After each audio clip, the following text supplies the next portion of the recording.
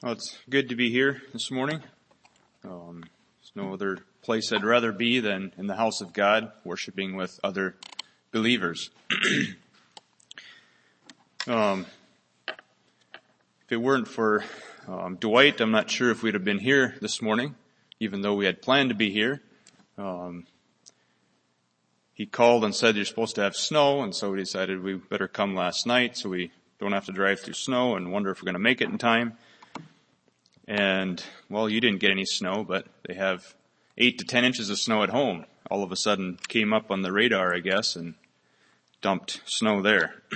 So, seems like when we leave home, we get snowstorms. So, anyway, be that as it may. About 2.5 months ago, Dwight was in Grove City, had meetings there, and we're richly blessed by that. So thank you, Dwight, again for sharing with us then. I started preaching last November in Exodus, and it seemed like it was every other time I preached, I went back into Exodus. I didn't do every time, and this morning it's in Exodus again. The first message that I preached was on chapter 1 and 2, and just a little bit of review on that. I preached on influence on Moses, or the influence that Moses' parents had on him. And just a few comments here. No one dares say, I have no influence. As surely as the sun influences the earth, your life influences many people in unseen ways. No one dares say, I'm not influenced by others. As surely as the moon influences the tides, you are influenced by the people around you and the values they hold. Pursue the influence of godliness and flee the influence of the world. You are an influence on others, and you are being influenced by others. And then the next message was chapters 3 and 4, Moses' reluctance about God's call on his life. God and sin don't walk on the same side of the road. They don't walk the same path, and they don't lead to the same place. Take your sandals off. You are on holy ground. Moses was afraid to look. He was overawed by God's presence and dazzled with the splendor of his appearance. How awed am I at God's presence? And Moses was the meekest man on the face of the earth. Meekness is a quiet strength in the face of difficulty or opposition. So this morning we continue in Exodus. I'm not going to be reading a passage in the beginning here. Just read a few verses as we go along. I'd like to look at the main subject is the plague of more than one God. So what I want to look at, we're going to go through the plagues. Chapters 5 through 13, just get a few things in each chapter and work through it in that order.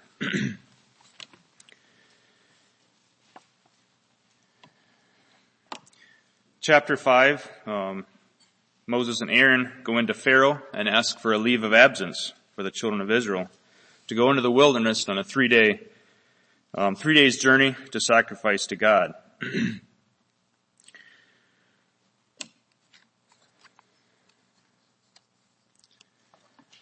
The 10 Egyptian plagues testify of Jesus, the Anointed One, and his power to save. Moses and Aaron are sent as messengers of the Lord to Pharaoh to instruct him to let the children of Israel go so that they may serve the Lord. It is further stipulated that they must be allowed to travel a 3-day journey so that they may offer their sacrifices as means of worship. Now, they had to have cattle along to worship or to sacrifice in their worship. And Moses said at one time that how can they worship here if they sacrifice cattle? Cattle were very sacred to the Egyptians. And so that was why Moses reasoning with him that they had to go on this 3-day journey, and was also command of God and what he wanted them to do. Pharaoh responds simply, "Who is the Lord?" that I should obey his voice to let Israel go?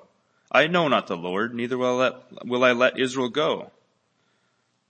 Soon enough, though, he figures out that he understands that the power of his gods are nothing to compare to the power of God.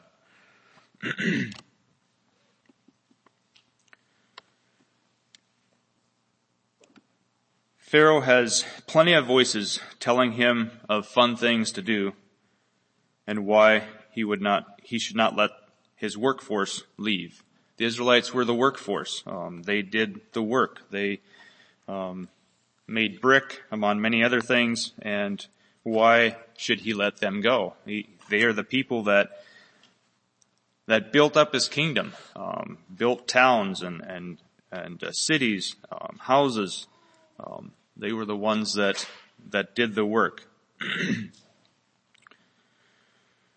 Verse 4 and 5 in chapter 5, I'll read those. And the king of Egypt said unto them, Wherefore do ye, Moses and Aaron, let the people from their works, get you into your burdens? And Pharaoh said, Behold, the people of the land now are many, and ye make them rest from their burdens. So here Pharaoh is saying, come on, Moses and Aaron, let the people work. They need to work. Don't hinder them from their work. And so he puts on more work. He takes the straw away, and now the Israelites have to find their own stubble to mix in with the clay to make brick. And I'll read verses 15 through 19. Then the officers of the children of Israel came and cried unto Pharaoh, saying, Wherefore dealest thou thus with thy servants? There is no straw given unto thy servants. And they say to us, Make brick, and behold, thy servants are beaten. But the fault is in thine own people. But he said, Ye are idle. Therefore ye say, Let us go and do sacrifice to the Lord.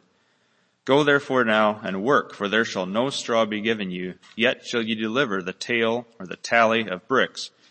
And the officers of the children of Israel did see that they were in evil case, after it was said, Ye shall not minish aught from your bricks of your daily task. So the Israelites here realize that there is evil behind this, that they're supposed to continue to make the amount of bricks that they were supposed to, even when their straw was taken away from them and they had to go out in the fields and find their own.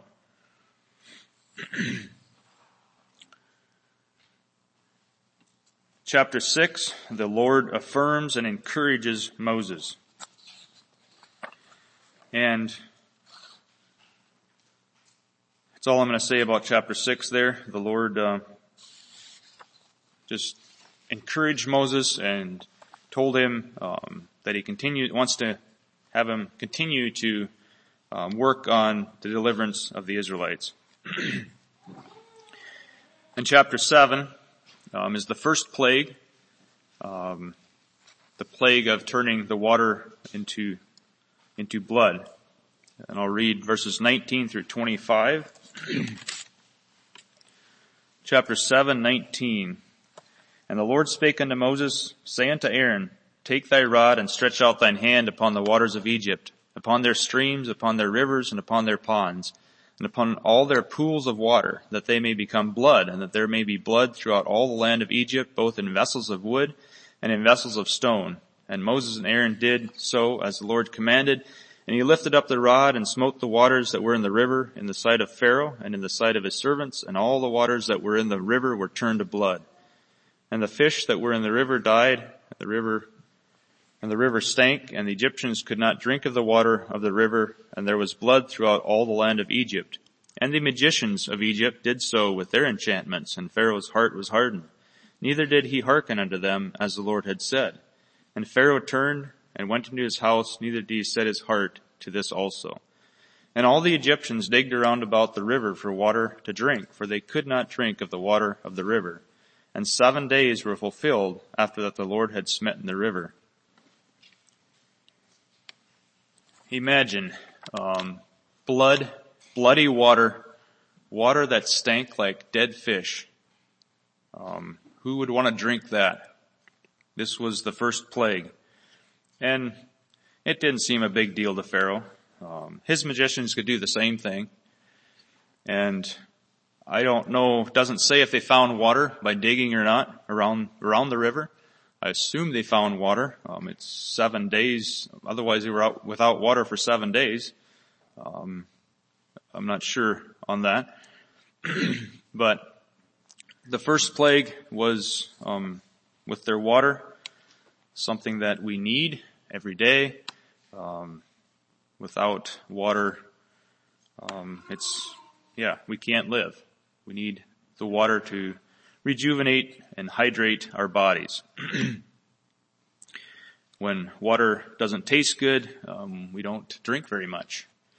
It doesn't taste good. There's a lot of iron or a lot of deposits in the water. So God tried to get into Pharaoh's heart with taking the water away. Something that I had thought about in devotional this morning. Pharaoh was given the opportunity of life, but he refused it.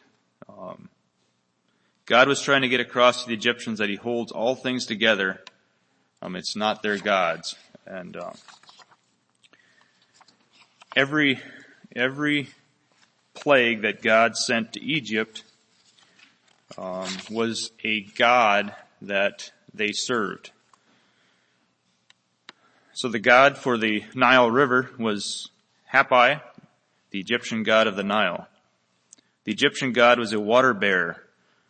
The Egyptian plague that water turned to blood. The first plague that was given to the Egyptians from God was that of turning the water to blood. As Aaron, the spokesman for Moses, touched the rod of the Lord to the Nile River, it immediately turned to blood. All the fish died and the river stank. Partially able to duplicate this miracle, the magicians of Pharaoh also turned water into blood, leaving Pharaoh unimpressed with this great wonder from God. 7 days the water throughout all the land of Egypt remained in this state, unsuitable for drinking, the perfect length of time to demonstrate that the Lord was superior to all the other gods of Egypt. But Pharaoh missed it. He didn't notice the true God.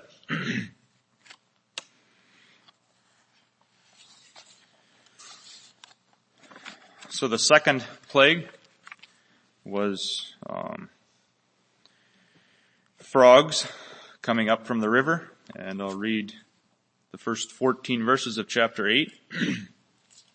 And the Lord spake unto Moses, Go unto Pharaoh, and say unto him, Thus saith the Lord, Let my people go, that they may serve me.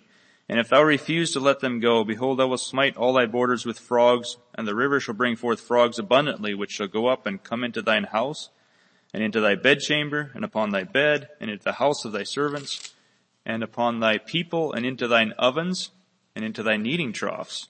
And the frogs shall come up both on thee, and upon thy people, and upon all thy servants.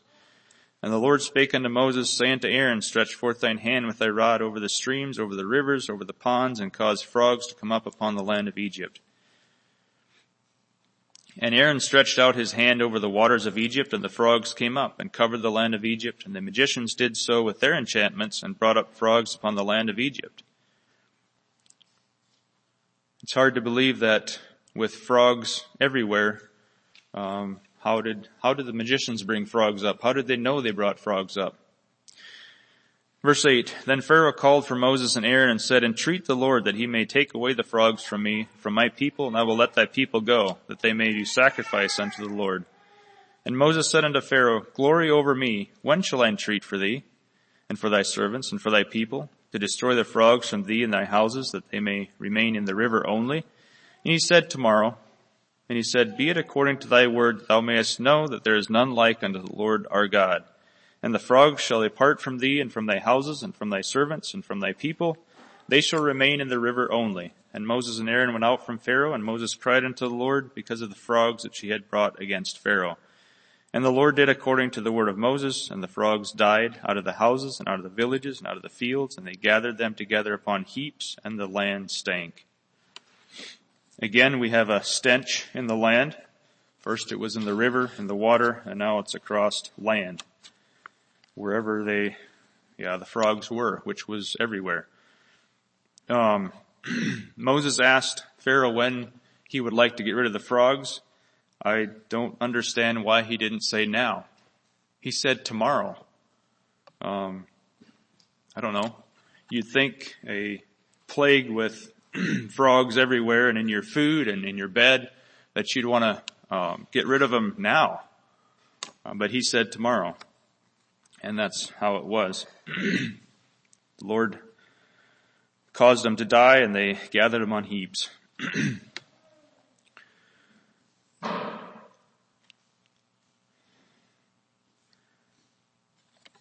And the Egyptian god for the frogs, was Hecate. It was the goddess of fertility, water, and renewal. Still Pharaoh refused to let the children of Israel go from the presence of Egypt. The second plague that was extended from Egypt from the rod by Aaron was that of frogs. The frogs came up from the river and were in their houses and their food and their clothing and every place possible. From the greatest to the least, no one in Egypt escaped the plague of frogs. Pharaoh's magicians were able to bring more frogs in their attempt to imitate the power of God, but only Moses was able to make the frogs go away. This was another attack on the famous Egyptian goddess Hecate. So again, we see that God is attacking their gods.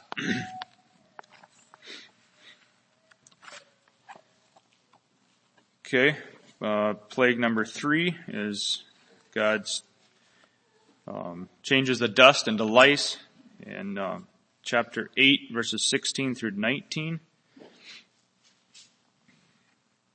And the Lord said unto Moses, say unto Aaron, stretch out thy rod and smite the dust of the land, that it may become lice throughout all the land of Egypt. And they did so. For Aaron stretched out his hand with his rod and smote the dust of the earth, and it became lice in man and in beast. All the dust of the land became lice throughout all the land of Egypt, and the magicians did so with their enchantments to bring forth lice, but they could not. So there was lice upon man and upon beast. Then the magicians said unto Pharaoh, this is the finger of God. And Pharaoh's heart was hardened, and he hearkened not unto them, as the Lord had said. So we have the Egyptian god of the earth, of the dust.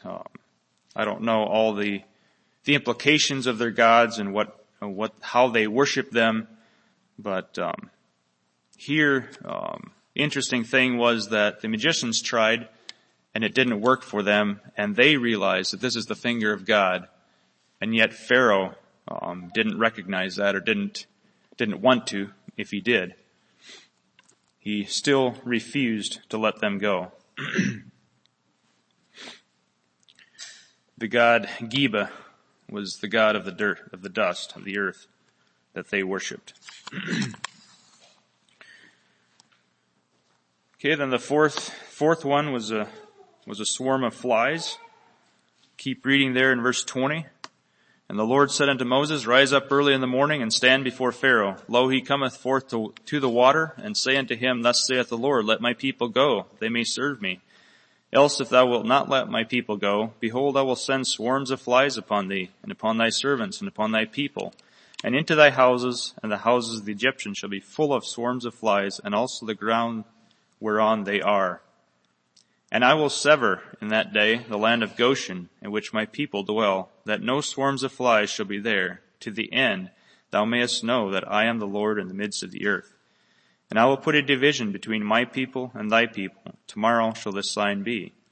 And the Lord did so, and there came a grievous swarm of flies into the house of Pharaoh, and into the servants' houses, and into all the land of Egypt. The land was corrupted by reason of the swarm of flies.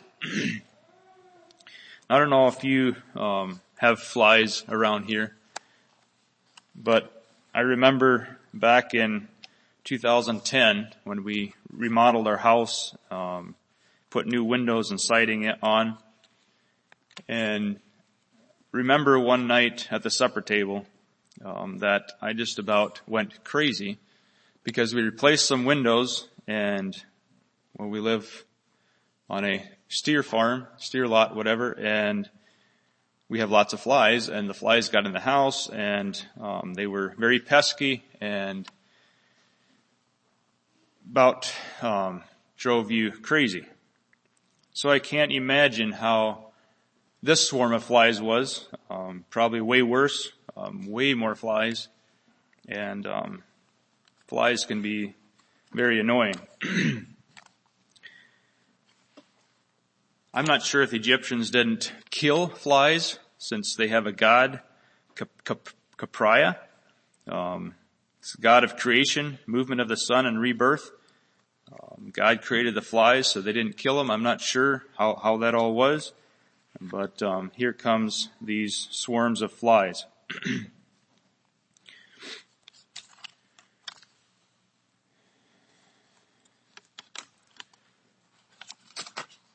The plague of flies softened Pharaoh's heart a little, in verse 25.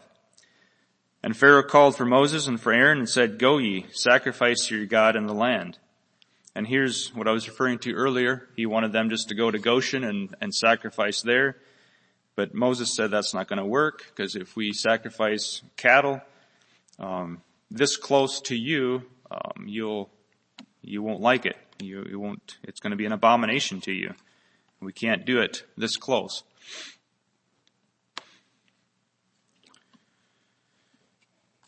Yet he hardened his heart again and wouldn't let them go. This is also the first of the first three plagues. Or the Israelites experienced the first three plagues only. This is the first one that they didn't in the land of Goshen. So number 5, God strikes the cattle. The Egyptians' cattle. Verses 1 through 7 in chapter 9. Then the Lord said unto Moses, "Go in unto Pharaoh and tell him, Thus saith the Lord God of the Hebrews, Let my people go, that they may serve me. For if thou refuse to let them go, and wilt hold them still, behold, the hand of the Lord is upon the cattle, which is in the field, upon the houses, upon the horses, upon the asses, upon the camels, upon the oxen, upon the sheep. There shall be a very grievous murrain," which means a disease among cattle. "And the Lord shall sever between the cattle of Israel and the cattle of Egypt, and there shall nothing die of all that is the children's of Israel. And the Lord appointed a set time, saying, Tomorrow the Lord shall do this thing in the land. And the Lord did that thing on the morrow, and all the cattle of Egypt died. But of the cattle of the children of Israel died not one. And Pharaoh sent, and behold, there was not one of the cattle of the Israelites dead. And the heart of Pharaoh was hardened, and he did not let the people go. And the Lord said unto Moses and unto Aaron," just verse 7 there. So, cattle died. Source of meat, source of food. Just read here. Hathor was an Egyptian goddess of love and protection. Moses once again demanded of Pharaoh, "Let my people go, that they may serve me," revealing also the next Egyptian plague to occur on the condition of continued disobedience to the request. This plague was given with an advanced warning, allowing a period of repentance to occur, which goes unheeded. Tomorrow the hand of the Lord would be felt upon all the cattle and livestock of only the Egyptians. This means the disease and pestilence would fall upon their livestock with so severe a consequence as to cause them to die. This plague affected the Egyptians by creating a huge economic disaster in areas of food, transportation, military supplies, farming, and economic goods that were produced by these livestock. Still, Pharaoh's heart remained hard, and he would not listen to the Lord, but remained faithful to the Egyptian gods and goddesses.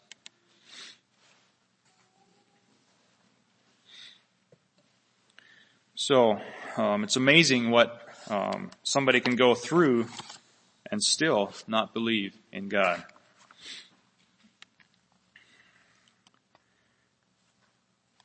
And plague number 6, verse 8 in chapter 9, "And the Lord said unto Moses and unto Aaron, Take to you handfuls of ashes of the furnace, and let Moses sprinkle it towards the heaven in the sight of Pharaoh. And it shall become small dust in all the land of Egypt, and shall be a boil breaking forth with blains upon man and upon beasts throughout all the land of Egypt." And it just goes on and says it again when Moses did it, and this happened. And can't imagine having boils. Everybody was hurting. Everybody was wondering what's going to happen next. And I don't know what kept Pharaoh from killing Moses and Aaron. I'm not sure. I mean, got tired of these plagues and just get rid of them. But he didn't. God had a hedge of protection around them, I believe.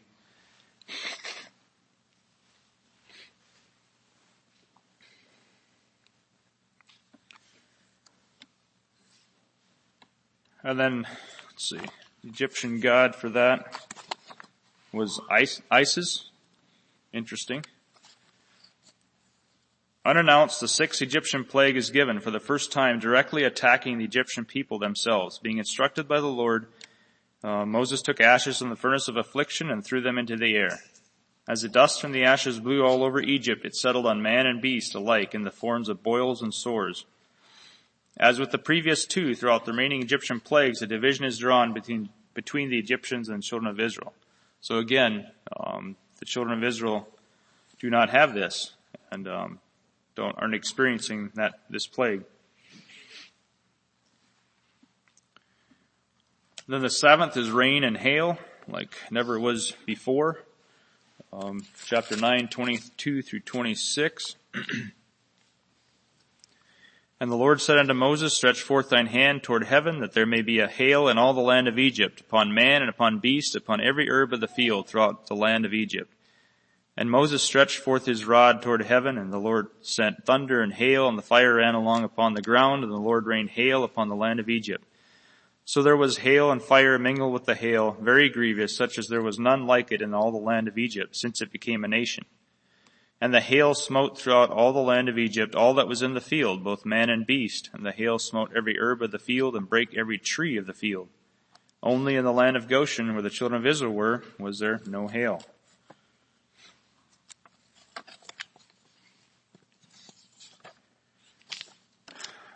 Nut, Egyptian goddess of the sky. I guess their god was not that mean.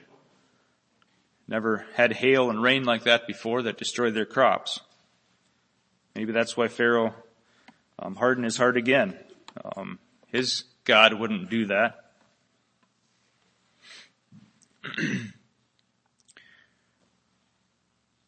God set up stubborn Pharaoh to show in him God's power throughout the earth. Verse 19 says that it destroyed their cattle.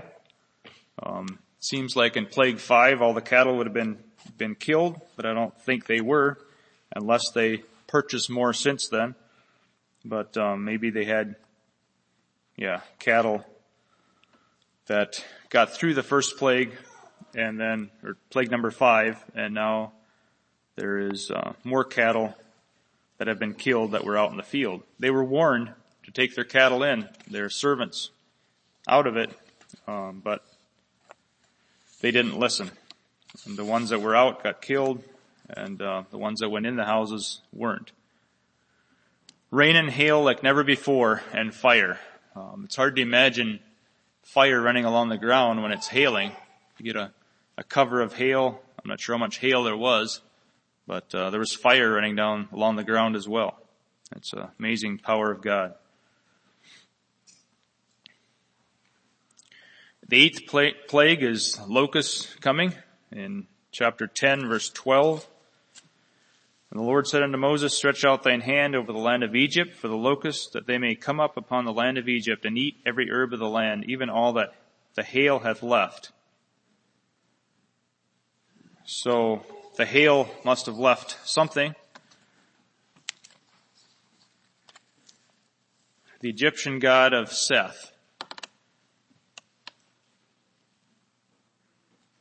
Still Pharaoh would not listen to the message of the Lord. Still he relies on his own Egyptian gods and goddesses. The eighth plague issued by the Lord had an even greater purpose than all the others. It was to be felt so that Pharaoh would tell even his sons and sons' sons the mighty things of the Lord, thus teaching even future generations of the power of the strong hand of God over all the other Egyptian gods and goddesses. Moses and Aaron approached Pharaoh with the same request, let my people go so that they may serve me and pronounce the judgment of locusts if not heeded. This is the second wave of destruction to follow the hail, and whatever crops were left intact after that display were now completely consumed by the swarms of locusts that were unleashed from the sky. This wonder definitely affected their life source by hitting them in their food supply. The Lord displayed the possibility of imminent death if a change of heart did not occur, yet still Pharaoh would not listen.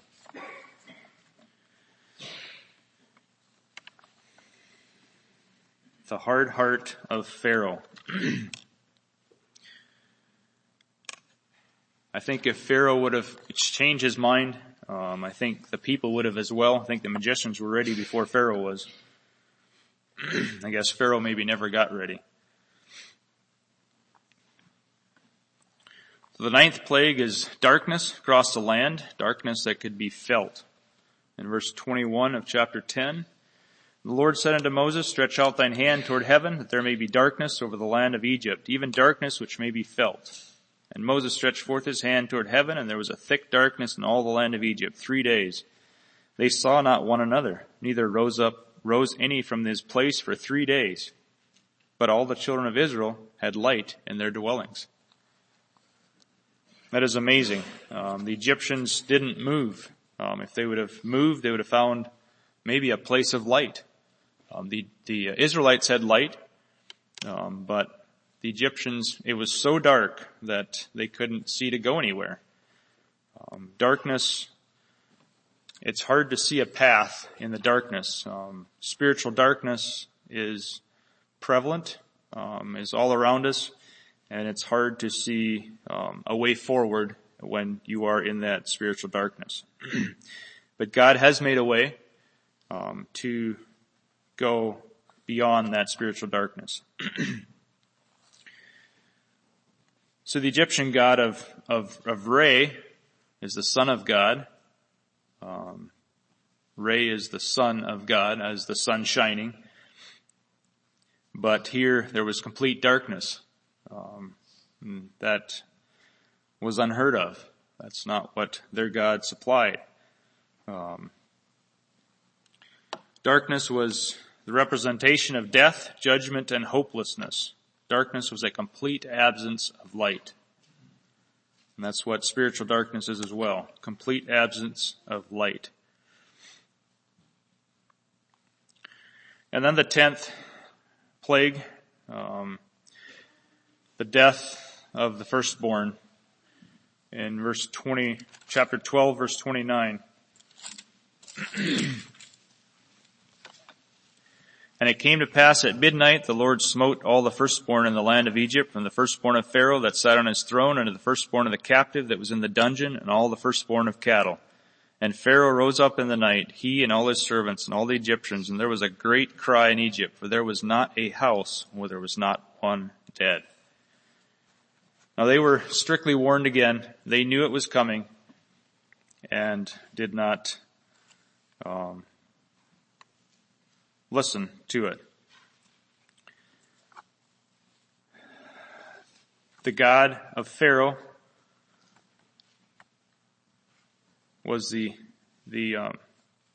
was actually Pharaoh himself. That's the God that they worshipped. Pharaoh was the God of the ultimate power of Egypt. And that's why this last plague hurt them the worst. I'll just read here. Pharaoh, the king of Egypt, was worshipped by the Egyptians because he was considered to be the greatest Egyptian god of all. It was believed that he was actually the son of Re, which was the god of the sun, son of the Re himself, manifest in the flesh. After the plague of darkness felt throughout the land was lifted, Pharaoh resumed his position of bargaining with the Lord and offered Moses another deal.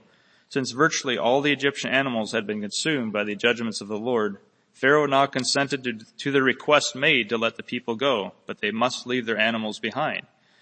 That was totally unacceptable offer, as animals were to be used as the actual sacrifice to the Lord. The Lord is uncompromising when he has set the terms. Enraged by the refusal, Pharaoh announced the last deadly plague to be unleashed upon the land from his very own lips, as he warns Moses, "Get thee from me.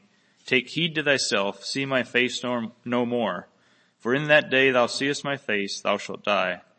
And Moses said, "Thus saith the Lord, about midnight will I go out in the midst of Egypt, and all the firstborn in the land of Egypt shall die. for the firstborn of Pharaoh that sitteth upon his throne, even unto the firstborn of the maidservant that is behind the mill, and all the firstborn of the beasts, and there shall be a great cry throughout all the land of Egypt, such as there was none like it, nor shall it be like it any more.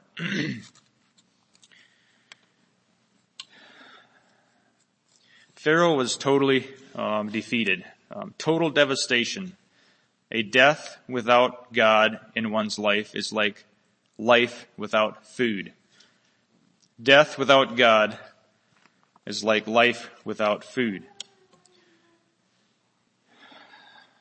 Pharaoh was willing to let them go. This was enough. 10 plagues was all he needed, all he wanted. He was done. Pharaoh was bound by his many gods. He was deceived into thinking that his gods were real when they actually were false. Satan is powerful, but he is not all-powerful. The true creator God is the only all-powerful God. God brought these 10 plagues to Pharaoh and Egypt, turning water into blood, frogs, dust into lice, swarms of flies, death of cattle, boils upon man, rain and hail, locusts, darkness, death of the firstborn, to bring them to repentance. But it didn't work for their repentance. But it is a great reminder for all generations afterward to remember God's great power over the Egyptians and how he delivered Israel from bondage. These plagues did not make Pharaoh and the Egyptians repent, but it is a great reminder to generations from then till now, from now till the end, of how powerful God is. That's one of the reasons that God allowed Pharaoh to harden his heart for generations to know about it. I forget which verse I read that, but yeah, it's amazing what God did to just help the many people coming after that to know his power. He not only brought these incredible plagues upon the Egyptians, he also kept the plagues in certain area. The children of Israel were not affected by the last 7 plagues. And that's still amazing to me. I mean, of course, it's all the time here today. I mean, it snowed at home and it didn't snow here, so God drew a line. Kind of the same thing, and yet in my mind, it seems like Goshen was closer to Egypt than from here to Grove City. But anyway, God had his purpose and his plan. They were affected by the last plague, I'll say that. They had to kill a lamb for sacrifice, and the blood had to be put on the top and sides of their door for a sign for the death angel that would pass over them. This is the Israelites now. So they were affected some by the last plague, but they could do something about it to save their firstborn's life. And I believe they did that as an example of what Christ has done for us. He died, his blood takes away our sin. That was the Passover. These happenings that I told you about, these plagues, were actual happenings to real people. Actual happenings to real people. In ancient Egypt, gods and goddesses were the depiction of all the fundamental necessities required for sustaining life. Many cults developed and many associations were made because of the interconnection between these life requirements. Put simply, anything that made life possible was represented by an ancient Egypt god or goddess. So why did they have gods for all these different necessities? Why did they have so many different ones? Wouldn't it have been easier and simpler to have one God? Only pleasing one God, is that not easier than pleasing 10 gods?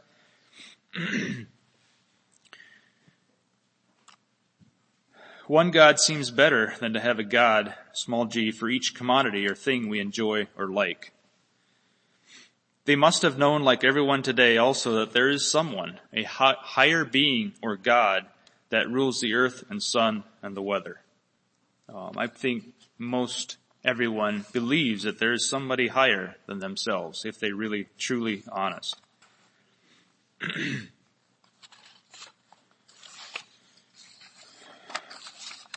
We are people of worship. We are people that desire to worship something or someone. That's how God made us. We desire to worship something or someone. We are to worship and serve our Creator, our Savior, and the Creator of the animals, the sun, and the moon. We are not to worship ourselves or animals or planets. God is a creator of animals. God is a creator of man. We are not to worship man or animals. We are to worship the one who created us and the animals. We are to serve our Creator, not the created. In Romans 1:25 it says, "Who changed the truth of God into a lie and worshipped and served the creature more than the Creator, who is blessed forever. Amen." As man, we have a free will choice and have the capability of changing the truth of God into a lie. The Egyptians did. Pharaoh did. He had a free will choice to take the truth that Moses was trying and God were trying to tell him, and he twisted it. He made it into a lie. He didn't believe it. The people around us are working hard on the project of worshiping something other than the true God. Be it themselves, their houses, their vehicles, their stuff, whatever it may be. Why do they want to worship so many different things? Do I have things that we hold dearer to our heart than God? I'd like to look at some verses about what God says about our worship and just read them here. Exodus 20 verse 3, "Thou shalt have no other gods before me." Chapter 20 verse 23, "You shall not make with me gods of silver, neither shall you make unto you gods of gold."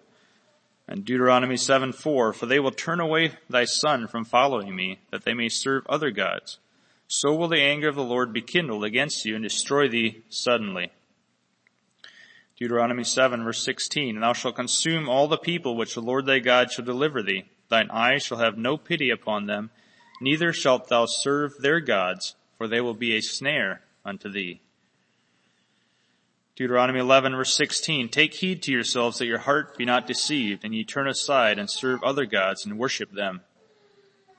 This is in Deuteronomy. Do not let your heart be deceived and turn to serve other gods, small g, and worship them.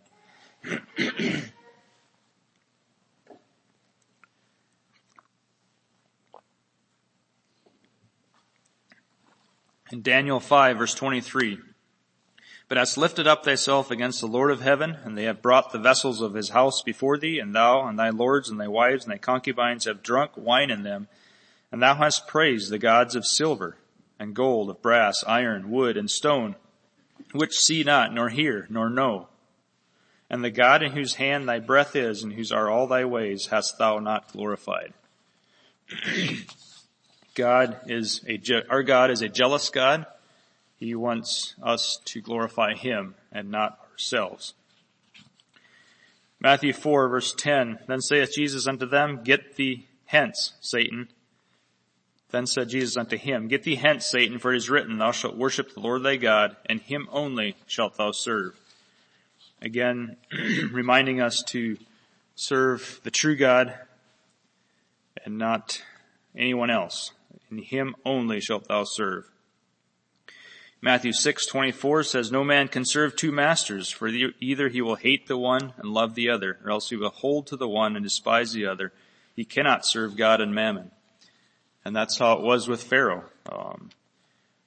He couldn't serve both, and it was only the one that he was serving. It was impossible for Pharaoh to serve and worship the Lord God and his false gods at the same time. So it is with us as well.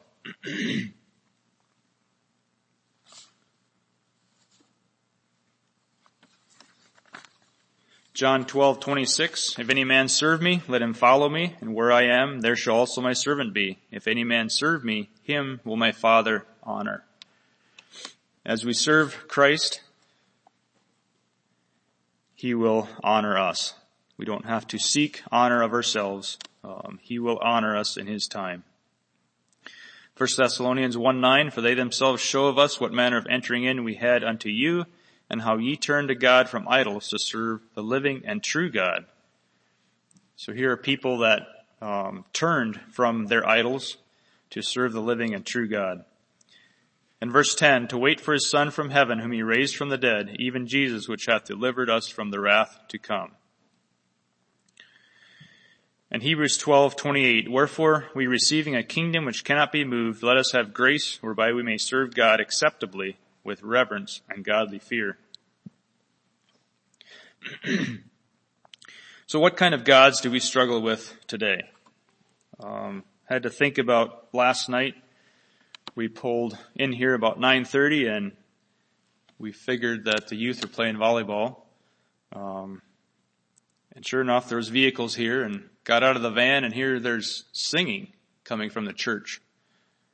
Just thinking, they didn't have the God of volleyball in their lives, I don't think. They had time for singing and worshiping God, and it was a blessing to me to hear that and to see that. What kind of gods do we struggle with today? Is it materialism? Is it our cell phone in our pocket? Is it our vehicle? Is it our houses? Is it our clothes? Is it our wife? Is it our children? Is it the food we eat? Is it the coffee we have to have? Listen to the definition of idolatry. The definition for idolatry is extreme admiration, love, or reverence for something or someone. Extreme admiration and love or reverence. And that is what we need to have to our Savior, the true God, is extreme admiration and love. That is my desire. Idol worship is anything that replaces the one true God. Anything that replaces our one true God is idol worship. Anything that you hold more dear or more precious in your life than God. We need to be careful we don't have idols made out of gold like the Egyptians did. I don't think that's a problem. But things we own can become our idols. In closing, would you turn to Joshua with me? Joshua chapter 24.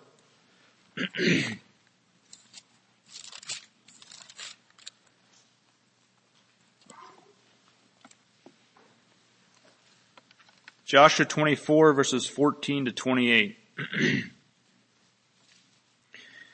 Now therefore fear the Lord, and serve Him in sincerity and in truth, and put away the gods which your fathers served on the other side of the flood, and in Egypt, and serve ye the Lord. And if it seem evil unto you to serve the Lord, choose you this day whom you will serve, whether the gods which your fathers served that were on the other side of the flood, or the gods of the Amorites in whose land ye dwell. But as for me and my house, we will serve the Lord. And the people answered and said, God forbid that we should forsake the Lord to serve other gods. For the Lord our God, He it is that brought us up and our fathers out of the land of Egypt from the house of bondage, and which did these great signs in our sight, and preserved us in all the way wherein we went, and among all the people through whom we passed. And the Lord drave out from before us all the people, even the Amorites, which dwelt in the land. Therefore will we also serve the Lord, for He is our God. And Joshua said unto the people, Ye cannot serve the Lord, for He is an holy God. He is a jealous God. He will not forgive your transgressions nor your sins. If ye forsake the Lord and serve strange gods, then He will turn and do you hurt and consume you after He hath done you good. And the people said unto Joshua, Nay, but we will serve the Lord. And Joshua said unto the people, Ye are witnesses against yourselves that ye have chosen you the Lord to serve Him. And they said, We are witnesses. Now therefore put away, said he, the strange gods which are among you, and incline your heart unto the Lord God of Israel. And the people said unto Joshua, The Lord our God will we serve, and His voice will we obey. So Joshua made a covenant with the people that day, and set them a statute and ordinance in Shechem, And Joshua wrote these words in the book of the law of God, and took a great stone and set it up there under an oak that was by the sanctuary of the Lord. And Joshua said unto all the people, Behold, this stone shall be a witness unto us, for it hath heard all the words of the Lord she spake unto us. It shall be therefore a witness unto you, lest ye deny your God. So Joshua let the people depart, every man into his inheritance. We see Joshua as a man of taking a stand, a man of setting the direction or the course of the people. And he said, As for me and my house, we will serve the Lord. Have you affirmed to only serve the true God? I trust you have. And serving any God besides the true God leads to death, as we see in Exodus 14. The Egyptians drowned in the sea, and that'll be the next message in Exodus, I guess. Have you affirmed to only serve the true God? Let's kneel for prayer.